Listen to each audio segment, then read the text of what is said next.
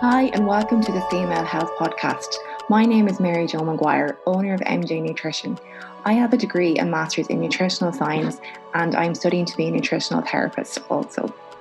I work with women every day who want to lose weight, improve their relationship with food, hack their hormones, regulate their cycle, restore their periods, learn about nutrition for hormonal balance, help women come off the pill, and lots more.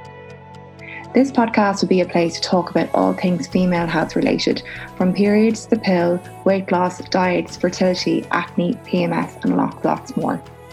I hope this platform to be educational and empowering so women can take charge of their health, their hormones, so they can feel and look their best at all stages. Hi and welcome to the Female Health Podcast. I'm your host, Mary Jo Maguire, and this week I have an amazing guest that I'm so excited to introduce. So I have Aisling O'Kelly from aoknutrition. I followed Aisling for a long time on Instagram, and her content has always been it's resonated a lot with me. She speaks a lot about what I talk about around the pill, hormones, periods, nutrition and lifestyle, and I'm just delighted to have her on to chat about these type of topics more and get into a bit more of a conversation around this. And I'm also going to answer some questions that came up on Instagram over the past few days. But I'm going to pass over to Aisling to introduce yourself and tell us a bit about what you do, where you're based, and what you kind of work with at the moment. Of course, Mary Jo, thank you so much for having me on. I'm always delighted to come on to things like this because I feel like it's such an important topic to be discussing. So I will always say yes to podcasts if it means we can reach more people. So basically, I'm Aisling O'Kelly. I am AOK Nutrition. I have a clinic in Portmarnock in Dublin, and I've been in practice now nearly 7 years. So initially, when I first trained as a nutritional therapist, I was kind of seeing everything, like all different kind of conditions from, an older man with high cholesterol to a marathon runner. Yeah. And I feel like over the last couple of years, I kind of just fell in love with female hormones and, you kind of the job satisfaction you see of people coming back and you go such good results with them. So over the last couple of years, I've kind of just started to specialize in women's health and female hormones. Yeah. I also am so lucky that my mum is also a herbalist and she's a naturopath. So I was brought up with this from the beginning. Like, we had herbs in our house growing up. So we actually own our clinics now together. Her clinic's called Breath of Life. So in my clinic and in her clinic, we also use herbal medicine alongside nutrition. We look at your lifestyle, we use supplements. It's very like a holistic approach. We look at kind of the whole person and put kind of personalized plans in place. Super. Yeah. So I actually went to your clinic, as I was saying before, and I fell in love with that approach. Like, it was both nutrition and the herbal medicine side of things, and something I really actually want to get into more is knowing more about the herbal medicine as well. Probably something I'll study down the line, but not for now. But in terms of herbal medicine, like speaking about that, like what role do you think that has in terms of hormones and just overall health at the moment? Like, do you specifically recommend them yourself, or would you prefer to your mum to do that? Is that a role for your mum at the moment? So because I've been brought up with herbs, I have such a massive knowledge base of them. I'm actually back at the moment in C&M College training to be a herbalist. So I'll be qualified in August 2022, fingers crossed, all going well. So I know the foundation of so much herbs. Like, I know what herbs I'd like to give clients, and I kind of discussed with my mum, and she's the one that actually makes them up, because I wouldn't be insured to do that, but I would know so much of it already. Herbs and hormones, herbs in general though, are just absolutely fascinating. And like, I've always known they work. With my mom is in practice since 1994, and this is before there was Instagram or social media. Like, my mom's whole mantra was like, if you're meant to come to the clinic, you'll come to the clinic. So her business was built off recommendations and people's experiences. So I feel like that speaks a lot for itself, that like herbal medicine is so personalized for people. And the more I learn about it now, the more I'm just fascinated, being like, these herbs are on this earth for us for particular reasons. Like, for example, you might have heard of like chasteberry or Agnus castus, or vitex is kind of three different words for it. This herb helps support the body with stress, which helps ovulation. And the chemicals, like how it works in the body, is just amazing. I'm like, that's the only reason that is here, to help with female hormones. So I think there's such a big place for herbs, and I feel like we've lost that over the last 100 years, since kind of antibiotics and medicine has come back in. But herbal medicine is the oldest form. And like, a lot of medicine would be based on herbal medicine, wouldn't it be? A lot of the ingredients would come from herbal ingredients. Yeah. What I always find funny is like GPs and I don't know, some, specialists say, yeah, herbs don't work and that's, witchcraft or it's hocus pocus, whatever it is. And in the same sentence, they'll say, no, if you're on any herbs, you can't take this medication with this. And they're so particular. And, if you're going in for treatment, absolutely no herbal medicine. So I'm like, well, which one is it? Do they work or do they not work? So, you know what I mean? You have to take a pick. Some of them have really strong interactions with drugs. So obviously they're that powerful. You know what I mean? So it's like, I hate the way they're all kind of brushed under the same rug saying, no, they actually don't work. A lot of herbs are very, very powerful. And that's why, like, I've to be a herbalist, the training's only 5 years for it. It's not just like, a 12-week course kind of thing. So there's a lot in it as well. And they're quite potent, are they? You wouldn't want to be just going to take them off random or like without knowing what you're taking. You want to know like the dose and the amount and which ones to take for your individual needs. Like, so like they really need to be personalized and managed by a specialist or a herbalist, as you say. Like, so yeah, I know what you're saying. Like if GPs aren't recognizing them, but they're so potent, like you shouldn't be just going into a shop and buying anything off random. Yeah. So we got lots of questions in yesterday around like the pill obviously came up a lot and issues with the pill and post-pill acne and things like that. So I do want to touch on that in a minute, but I'd also like to touch around contraception in terms of other ways of preventing pregnancy and fertility awareness methods. So bringing that into it. So do you want to talk about that? Do you educate your clients on that, or do you just depend on the situation? Yeah, no, definitely. Like the biggest issue I have, and issue is probably a strong word to use here, but the biggest issue would be that when you're on hormonal contraceptives, it switches off ovulation. And the problem with that, yes, you don't get pregnant, but you don't just ovulate to make a baby, you also ovulate to make your own hormones. And these hormones that you make shape everything from your mood, your sex drive, your energy levels, your kind of zest for life. It can affect anxiety. Like it has such an overall approach to your body. It's not just for pregnancy. So I see so many young girls come to me and they're on the pill, from 17 when they start having sex, for example. And all of a sudden they've switched off their hormones. And, I think anxiety is very much linked with the contraceptive pill and maybe poor gut health or low libido. And the problem I have with it is that like people or young women go through their 20s and thinking there's something wrong with them, and actually it could be the contraceptive. So I kind of promote more non-hormonal contraceptives, which, to be honest as well, it's like the best of that bunch. Like, it's 2021. How we do not have better options is absolutely, it's just mental, right? So you were asking now, so basically the ones that I would kind of say to clients is the first one would be the copper coil, which is kind of more, you don't have to worry about it. You get it in, it's a little copper rod in your cervix and it works, kind of prevents sperm motility. So sperm is not going to get very far basically, but you do still ovulate. So you still get a period every month, you still make your own hormones, not going to affect your sex drive. Like, it's not too bad. You also have, like you were saying there, basically like tracking your cycle. Okay. So I think this is a bit trickier. Like, I feel like if I was 20 and someone's explained this to me, I'd be a bit more nervous about doing it. Obviously, like I'm so familiar with my body. This is 10 years later. Like, I know my body inside out. I'm sure you do as well. But you can track your cycle based on things like your body temperature, on your discharge, like your cervical mucus, your discharge will change around when you're ovulating. Then looking out for other signs and symptoms like, maybe like pelvic pain around ovulation or change in body temperature, like actually feeling a bit warmer. Have you heard of natural cycles? Yeah, I use that myself. Yeah, so natural cycles is kind of like an easier way to do this. I think back in the day, you can track your cycle going by your symptoms. I'd be able to do this myself. I'm sure you do as well without using natural cycles. But natural cycles is a thermometer and it's linked up in an app. And basically what you do every single morning, you take your body temperature and it tells you if you're ovulating or it tells you if you should use protection or not. It kind of gives you like your red days and your green days based off your body temperature. How do you find it? Do you find it good? Do you find it accurate?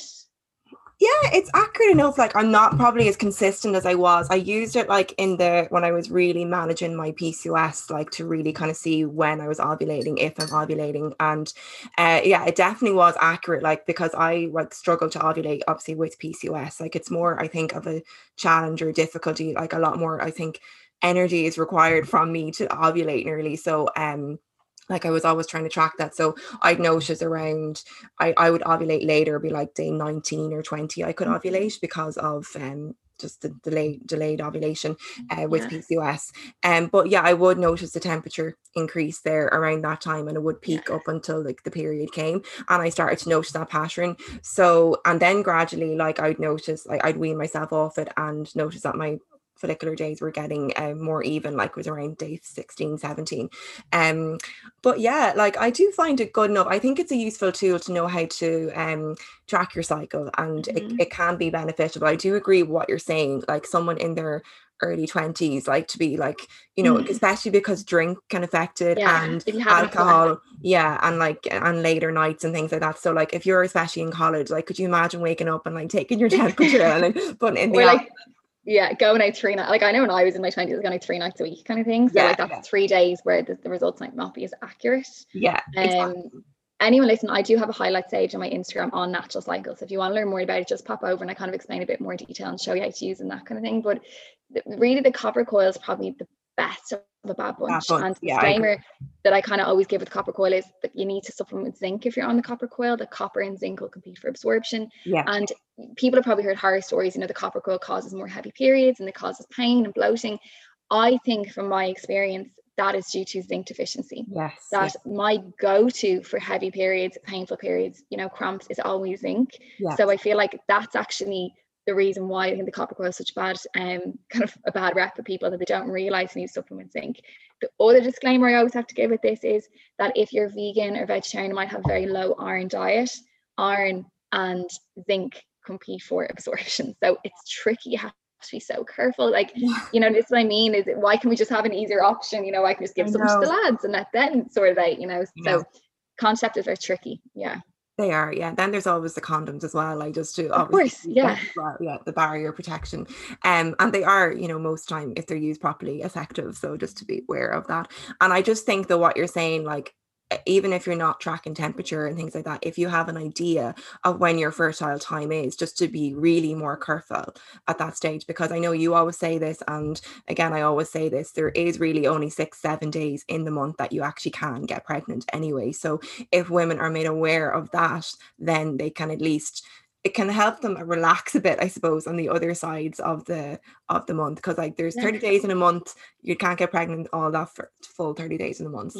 So this is something I'm like, why this is not drilled into us when we were in school is beyond me. So even for people listening, they might not be aware of the 6 days, kind of 7 days. So basically how it works is, let's say for example, if you do have a regular 28-day cycle, you're probably ovulating around day 14. So you'll always ovulate 2 weeks before you get your period.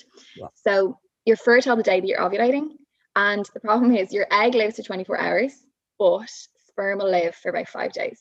So if you had sex anywhere, say from day 9, basically sperm still floating around looking for something to do, the egg comes out in day 14, you can still get pregnant even if you haven't had sex on day 14. Now, the other thing about this is, once you've ovulated, so I'd always give myself, you know, at least a kind of day 16, 17, just to be careful.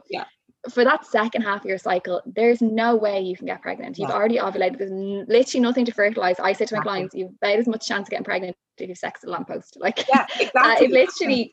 But why that was not, I don't know. And women are terrified to even trust their bodies. Like I think everyone went on the pill out of pure fear that like it was just the minute you like literally looked at a boy or man, you were going to get pregnant. And it was like, I think it definitely could be an Irish, you know, Catholic school thing, maybe. I don't know if that's what it is, but like there was a big fear about that. And like, we were really drilled in to be afraid of sex nearly, and that you get pregnant from sex. Sex equals pregnancy nearly. And I think really like it's nearly I'm not going to say it's the opposite at all, because that's not true, but like you probably see it and I see it myself, there's so many issues with nearly getting pregnant. Like if it was as easy as that, it would be nearly great, but like it's not. It's so hard to get pregnant. Like I think someone who goes out on like and has like a one night stand gets pregnant, that is almost a miracle. Like it's so unheard of to be like, the chance of you like meeting someone, being ovulating, like, do you know what I mean? Like the chain of events have to take place, have healthy eggs, have a healthy sperm. I suppose we're seeing kind of the, you know, the sides that people are struggling more so. So obviously we do think it's, you know, a higher amount, but it's hard to get pregnant. It's harder than you think, you know. Absolutely. So that's important to be aware of. Then around like just the pill itself. So we chat about like, obviously I'm always saying it as well, like it's the ovulation is the most important part of the female cycle for all of the reasons you've mentioned. So when you are on the pill and then you come off it, it can take a bit of time for people to adjust, because you've basically switched off that connection from the brain to the ovaries, and like the body's a bit like, what's going on? Like what, I know you have advice on this as well, and you do like a post pill pack, which is such a good idea, because you've depleted so many nutrients when you're on the pill. So you can obviously talk about what's in that as well, but advice for people post pill with getting acne, maybe some weight gain as well. It's like these are kind of questions that came up yesterday. So they're getting acne, some weight gain after the pill. Some people having like changes in hormones, like low estrogen levels. Again, that mightn't have anything to do with the pill. That could have been something that was there beforehand.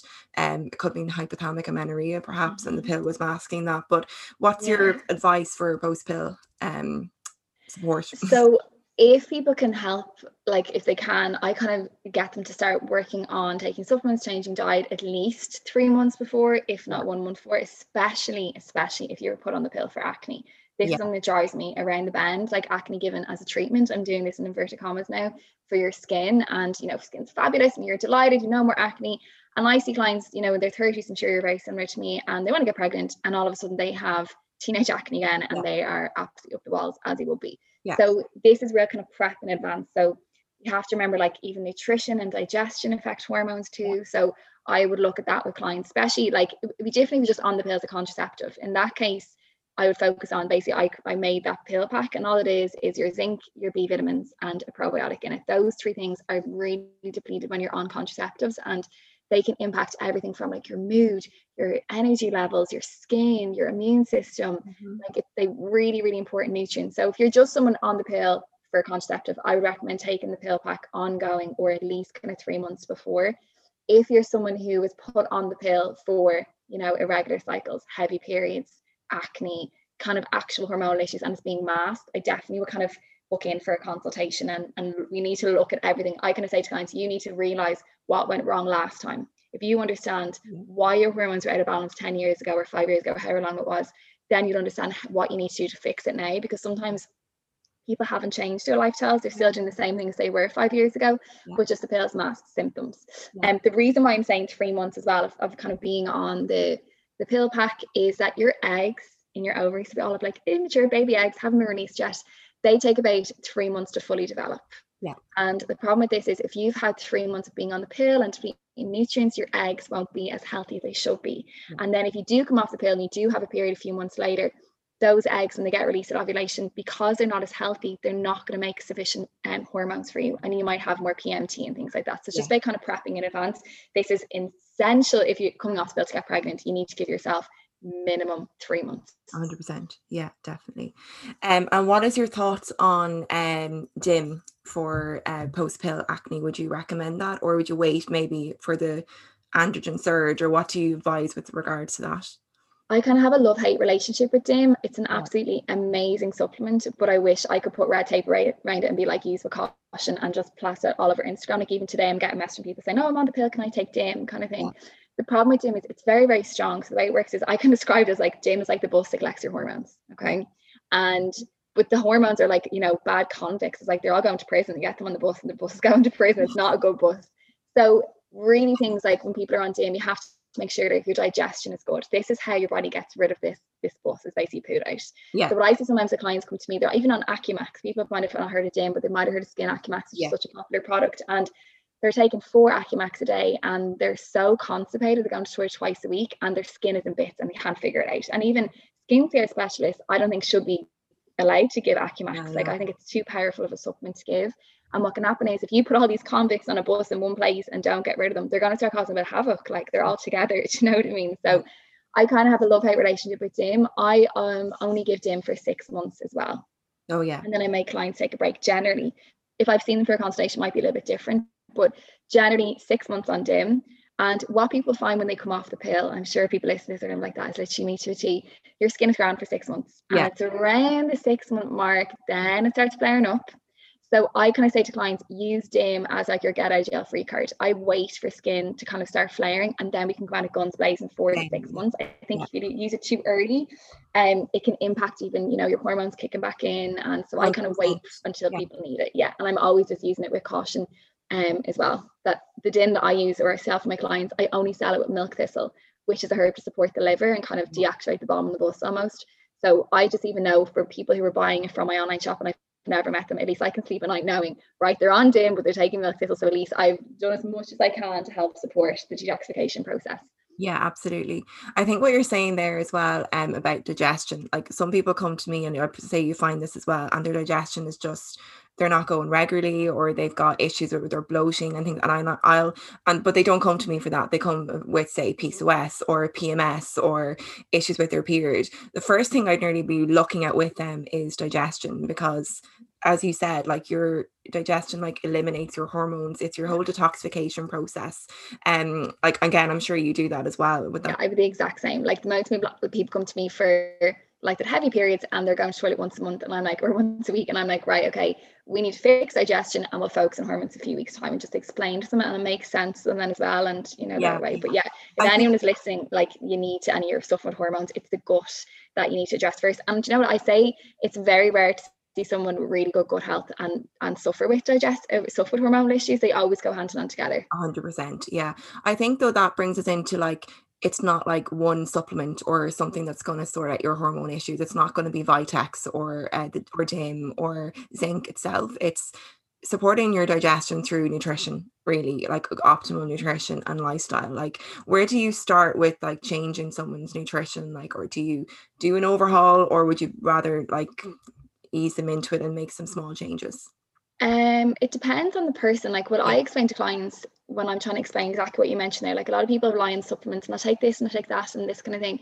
For example, DIM comes in and mops up testosterone, right? But it doesn't address why testosterone is high to begin with. And what I say to clients, if you walk into your kitchen and imagine your sink is overflowing and there's water all over the kitchen floor, right? The stopper's in the sink. The first thing you're going to do is walk over and turn off the tap and take out the stopper, right? Yeah. Taking supplements without addressing the underlying issue is walking into the kitchen and starting mopping the floor and the tap is still overflowing. You'll never, ever get to the root of it. So the first thing I would look at definitely is diet. Like I think for skin and hormones, I do think, I don't know if you're the same, I think cow's milk has a massive impact on hormones, especially in Ireland, because our milk protein is different than if we were living in Portugal, for example.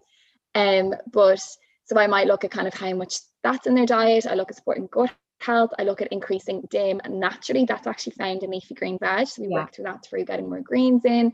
We look at anti-inflammatory foods, like I think basic things, getting more raw food in your diet, getting more omega-3s. The thing that I try and drill home to my clients is this is not a 12-week transformation program.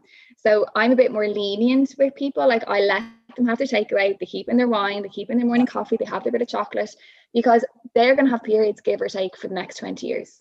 So this isn't a short-term fix. Sometimes with gut health, you do a quite strict plan, maybe for 4 or 5 weeks kind of thing. But generally for hormones, it's education. It's like, this is what you should be doing.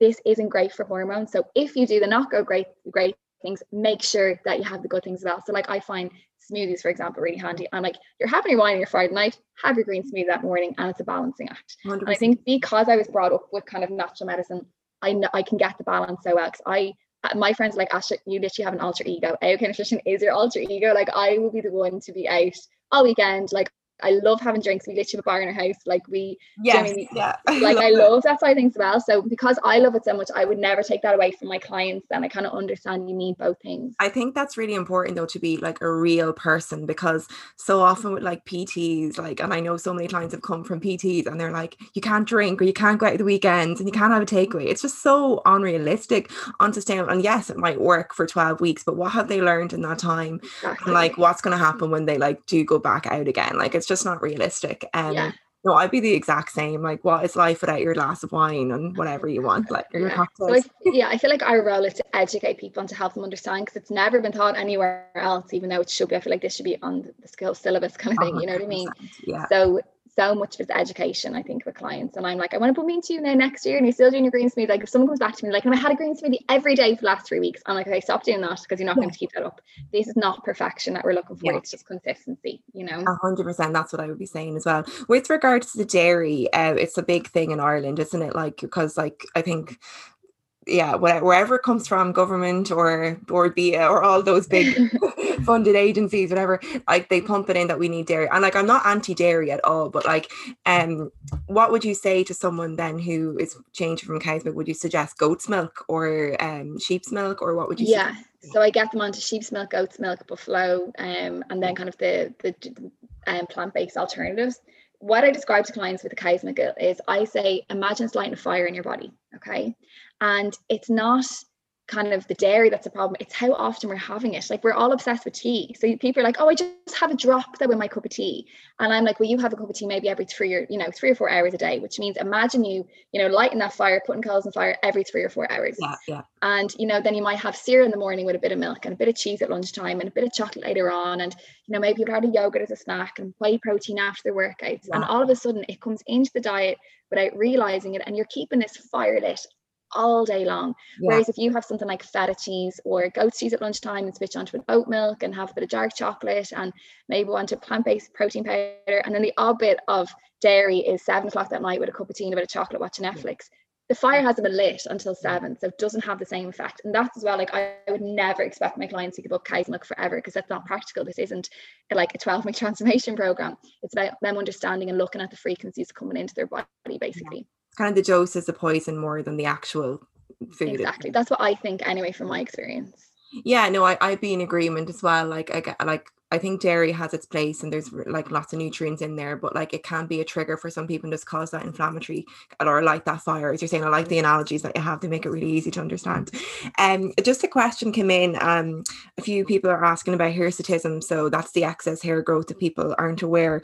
And that again is quite common with PCOS and some hormonal imbalances, and it's kind of like the other acne for some people get the hirsutism, but they're saying there's not much diet advice out there and things like that. What would your advice be around that? My heart goes out for anyone with this. It's so hard to treat. Out of everything, hair loss and hair growth are the two slowest things. I think it takes at least 12 months to notice improvement, and you have to be really consistent. I actually find herbal medicine amazing for this. I think diet can only do so much. There's really good anti-androgen herbs like saw palmetto or peony is another one that are very good for this. Diet wise, so it's not like a broken record here, the first thing I would look at is actually your cow's milk, because cow's milk, basically what we're talking about here is it's too much testosterone, it's too much male hormones in the body. So I would look at what else triggers this excess hormones. It can be coming off the pill. So this is the problem, like how many people got laser in their 20s and was like, oh yeah, I got full cell laser, like, hair free, literally like a seal, and then they come off the pill in their 30s and all their hair is going back and they're absolutely freaked. But like, it's because the post-pill kickback from coming off certain contraceptives, especially things like Yasmin and Dianette are kind of notorious for this. So basically, I look at other places that increase testosterone and the male hormones, like your cow's milk, that can increase insulin, right? So insulin is very much linked with PCOS. So basically 80% of PCOS is caused by insulin resistance. So what happens is then every time your body kind of eats something sweet, insulin gets triggered, and eventually your body gets fed up and saying, I'm not doing this anymore. And you can become resistant to it. And the problem then is every time insulin gets triggered, testosterone gets triggered. So when I see clients with really bad like PCOS, you're probably very similar to this, exactly what I'm talking about. Low carb diets or kind of reduced carbs. Blood sugar balancing, which basically means they're not getting hangry during the day, because you can have really good intentions, but if you get hangry, you walk into the kitchen and you've eaten a biscuit making your lunch. 100%, yeah. You know what I mean? So I'm like, keep your chocolate for your Netflix later on when you're really looking forward to it. Like the chocolate you eat in the middle of the day, you don't even want that. It's just like, an urge. What else? I use zinc a good bit as well as a supplement to help reduce that. Then you can use things, again, you kind of need to do everything together, but your DIM, so your leafy greens from diet, and then things like spearmint and green tea can also help kind of lower them. But it's slow, like you have to be consistent. It's not like just 4 weeks and you see an improvement. Have you ever suffered that with PCOS? Yeah, I have. I didn't really have the acne. I had the excess hair growth and the hair loss. Now I always wondered, was it a mixture between the Graves' disease, because I definitely noticed more hair loss with the Graves' disease, which is the thyroid condition that I had. But the excess hair growth, I always had that from a teenager. So like I remember my mum bringing me into a herbalist, not a herbalist, a health shop, when I was like 14, and she said she put me on Vitex at that age. And now looking back, I'm like, that was so wrong, because you should take that before 18 because your whole reproductive cycle isn't developed. And I always wonder, was that an issue? Like, but that's why I'm so like, you can't just be taking herbs like, you know, from a health shop. You know, you have to go to someone like yourselves who are specialists in that. But yeah, no, I have suffered with, like, what I would take is, I was on all that stuff for a long time. Like I took DIM and zinc, but then again, like that, I don't want to feel I'm taking something forever. And I came off that and just kind of kept up with my diet in terms of blood sugar balancing, lots of vegetable things like that. But I do take an inositol, and I do think that helps as well. Yes, that's when I forgot then as well. So what brand do you take? I just take the My Protein one. Yeah, I just take it on its own, and I find it's really been helpful with reducing. It's definitely regulated my cycle, and it's definitely I'm definitely noticing the hair growth is not as like strong and back as often as well. So for that I think that's a good one as well. I do think, like, what are your thoughts? And I get asked this a lot around supplements. How long do you think you need to take them? Because like you said, you're not really getting to the root cause with some of the supplements. They're like, it's like the analogy you said with the mopping of the floor. Again, you're soaking things up, but you're not really getting to the root cause. Like, I wouldn't like taking supplements for a long time, so I don't like to do that with my own clients as well. But then, like, when they come off them, do you see them having similar symptoms again? I think it depends on their lifestyle as well. That the problem nowadays is the stress levels, the capacity that we work at, the stress, the busyness we put on ourselves. We are not designed for this. And combine that with kind of poor quality food. Like, even if you are eating fruit and vegetables, like, it's not as good quality. Like, the soil isn't good quality anymore. Your gut health is not as good anymore. So I kind of feel like we shouldn't eat supplements, but we kind of do because of all these other factors. That if you were able to, you know, support someone's system, they feel great, and they take away all the stress and everything else is dandy, then they might be able to be fine without supplements. But I do think supplements are needed in our generation because we're all just massive stress heads. So certain things I don't think you need to be on long term, but certain things, my clients, I would actually keep them on things like going forward, and kind of explain to them why this is working. And if you're going through a particular stressful period where your diet hasn't been great, or, you know what I mean, that you're on antibiotics and your gut health's not great, you can go back to supplements. With the herbal medicine, we would keep clients on herbs ongoing. Like, I think I've taken herbs every day for 10 years, if not longer. So the tonics that we use in the clinic, we have 300 herbs, and they're all for different things. We make up people personalized tonics. So we would say to clients, like, the first time you come to us, you'd be on the herbs maybe 2 or 3 times a day. And then going forward, long term, people take a tonic, a teaspoon once a day. And it's literally like Mary Jo in a bottle. It's so personalized for what you need. And I think that's better than going into a shop and buying a multivitamin or buying supplements. So I think we're a little bit different because we have the herbs, and they're so safe to take long term as well. But yeah, I think it just depends on people's lifestyles more so than anything else, and what they can manage. And they're there to supplement. If you're going to focus on, if all the boxes are ticks everywhere else, and I don't think supplements are bad. If you're not relying on them too much, basically, I should say. Yeah, I agree. Yeah, I think you're right, and you're so right about, like, the nutrient density of the foods probably isn't the same as it was years ago. Our soil is completely different where our vegetables grow in and everything. So we probably do need that extra bit of support, like with more supplements and things like that. And like, if I have to take a inositol for life, I don't mind, because like, at least I'm not on the pill, or I'm getting a regular cycle. Like, that's fine with me. Like, I think studies have shown, like, that, like, whether it's genetics or not, like, there is lower levels of like that inositol and B vitamins in people with PCOS for whatever reason. So like, it just, you need to give that bit of support there, and that's fine. I definitely have to come in and get a personalized tonic again, just to start. But yeah, like, and just one other thing I want to touch on, and this again, I know I talk about it a lot. PMS, it's a common thing, but it doesn't mean it's normal. And a few people again yesterday came in saying in the questions that they were afraid to come off the pill because beforehand they were vomiting, fainting with their PMS. And like, you can understand the fear. Like, I mean, it's such a debilitating experience. If that's going to impact your work life, everything. So like, what is I know you have a very like natural approach to this as well. Like, I'm sure you see a lot of clients about PMS, don't you? Every day, like nearly every single person. Yeah. And literally, so that's what I say to all my clients, because it's common doesn't mean it's normal. Like, with PMS, it's basically hormonal imbalance. Okay, so it's you've lack of a hormone called progesterone. Progesterone's at the second half of your cycle, and progesterone's meant to make us feel really calm and really happy. It's a natural painkiller. It makes your period lighter. Like, it's absolutely an amazing hormone. I always feel like if you have enough progesterone in the second half of your cycle, you are literally like Mother Nature. You're just on the ball. You literally have your shit together. Like, you feel so focused. And obviously, if it's the other way around, you feel balance. The main thing that affects progesterone is stress. Yeah. So PMT, this again, even this what I stress even more times, this definitely is not a 12-week transformation program. This is ongoing. And I say, like, your period is your month report card. It tells you how good or how bad you've been that month. If you had a month where you've been exercising and eating really well and getting loads of greens in and, you know, focusing on your supplements and sleeping well, chance of your period won't be that bad that month. But let's say Christmas, we're all absolutely like headless chickens come up to Christmas. I always think everyone's period in December and January are always horrific from being so busy. Definitely. And that's probably always going to be like that. So I think if you're someone who's put on the pill for this specific reason, number one, like you said, thank God we have the pill in this situation because it's so debilitating for some women. But these are the people I would be like, you have to come for a consultation. We'll sit down, we'll look at your lifestyle a couple of years ago, teach you like what also increases, say, or what also knocks off your progesterone. That can be excess estrogen in the body.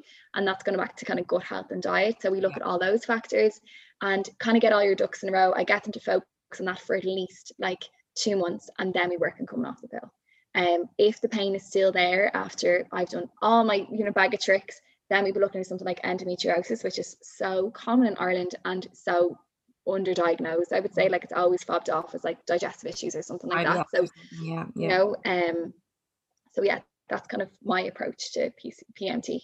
Yeah, same. I think the issue with PMS or PMT is it's that gap in estrogen and progesterone. It's like estrogen's up here really high and you're just like, it's forcing the progesterone down lower. You're just not making enough as a result. Or even if you have made it, if your estrogen's really high, you're not going to get the benefits of that nice progesterone. Like, I think you just always know, don't you, when you haven't made it, you're just like, I feel crap this month. Like, I'm just more rattled, angsty, and you just know, oh, what happened to me? And then you just look back and you're like, yeah, there was something happened that month that like just knocked it off. Like, and it could be a few months beforehand as well. That's what I would say as well. It doesn't have to be just that month before. Yeah, I've actually found, so I COVID at Christmas time, and I found my last 3 periods. I'm really curious now. I'm like due my period in the next 2 or 3 days. I'm very actually no PMT. Actually, that's really interesting.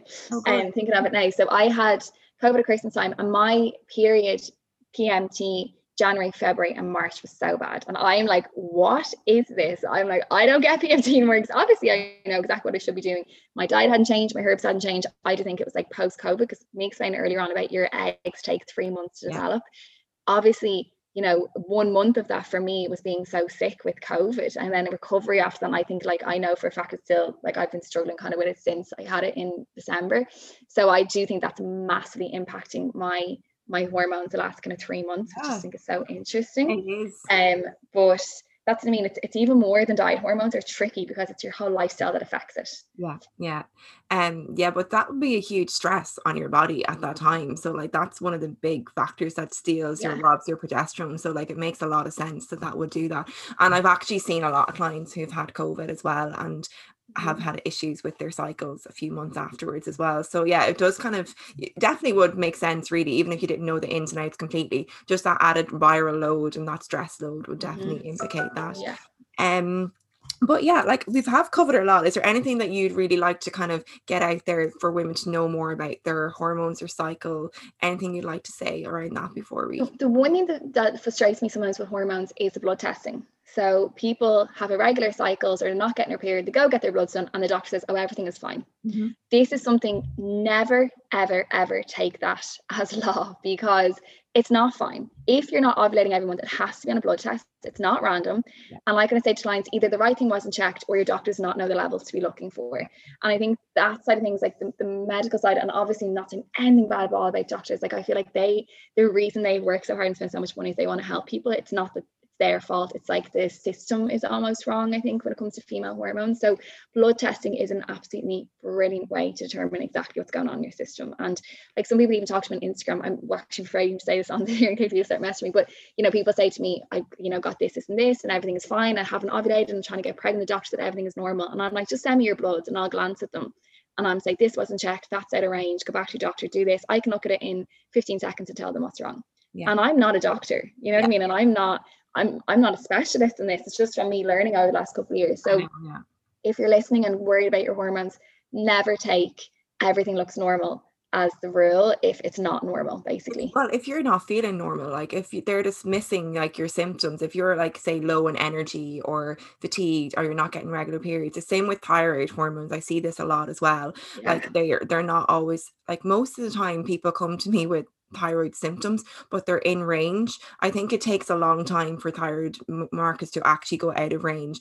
But like, they're like, oh, everything's fine, you're normal, you don't have to worry about it. And also they could be really close to like the borderline. Do you know what I mean? Like, they could say the range is between 0 and 4. They could be like 0.05 or something. Oh, everything's normal. It's like, for God's sake. Yeah, and it's kind of like, just like, people aren't feeling that way. Like, you shouldn't be feeling low in energy or fatigued or getting irregular cycles. That's not normal. So it's kind of, you have to be, I suppose, speak up for your own symptoms and like speak up for your own health, really, and be an advocate for that, I suppose. So yeah, that's a really important point to make around blood tests, and I see it a lot as well. And they don't test for everything. Like, luteinizing hormone is one they don't test for a lot, which is like, tells a lot of information, whether you've got PCOS or HA or hypothalamic amenorrhea. But yeah, that's a really good point to make. But yeah, I think we've covered a lot there in that episode, and we could talk for more, but I don't want to overwhelm people with too much content either, and information, because there's a lot in there. And a lot of the stuff I speak about in other podcasts, but it's so good to hear it coming from you saying it like that. And you've really nice analogies as well, which makes it really simple to understand. But thank you so much, Aisling, for coming on again. As Aisling said, you can check her out on Instagram, aoknutrition. Fab highlights on her page, like, to check out. Like natural cycles, the pill, everything else like that. Like, so you'll find out loads of information on that. But yeah, I'm gonna leave it at that. If you enjoyed this episode, please subscribe and leave a review, and I'll be back next week with another episode. So thanks a million.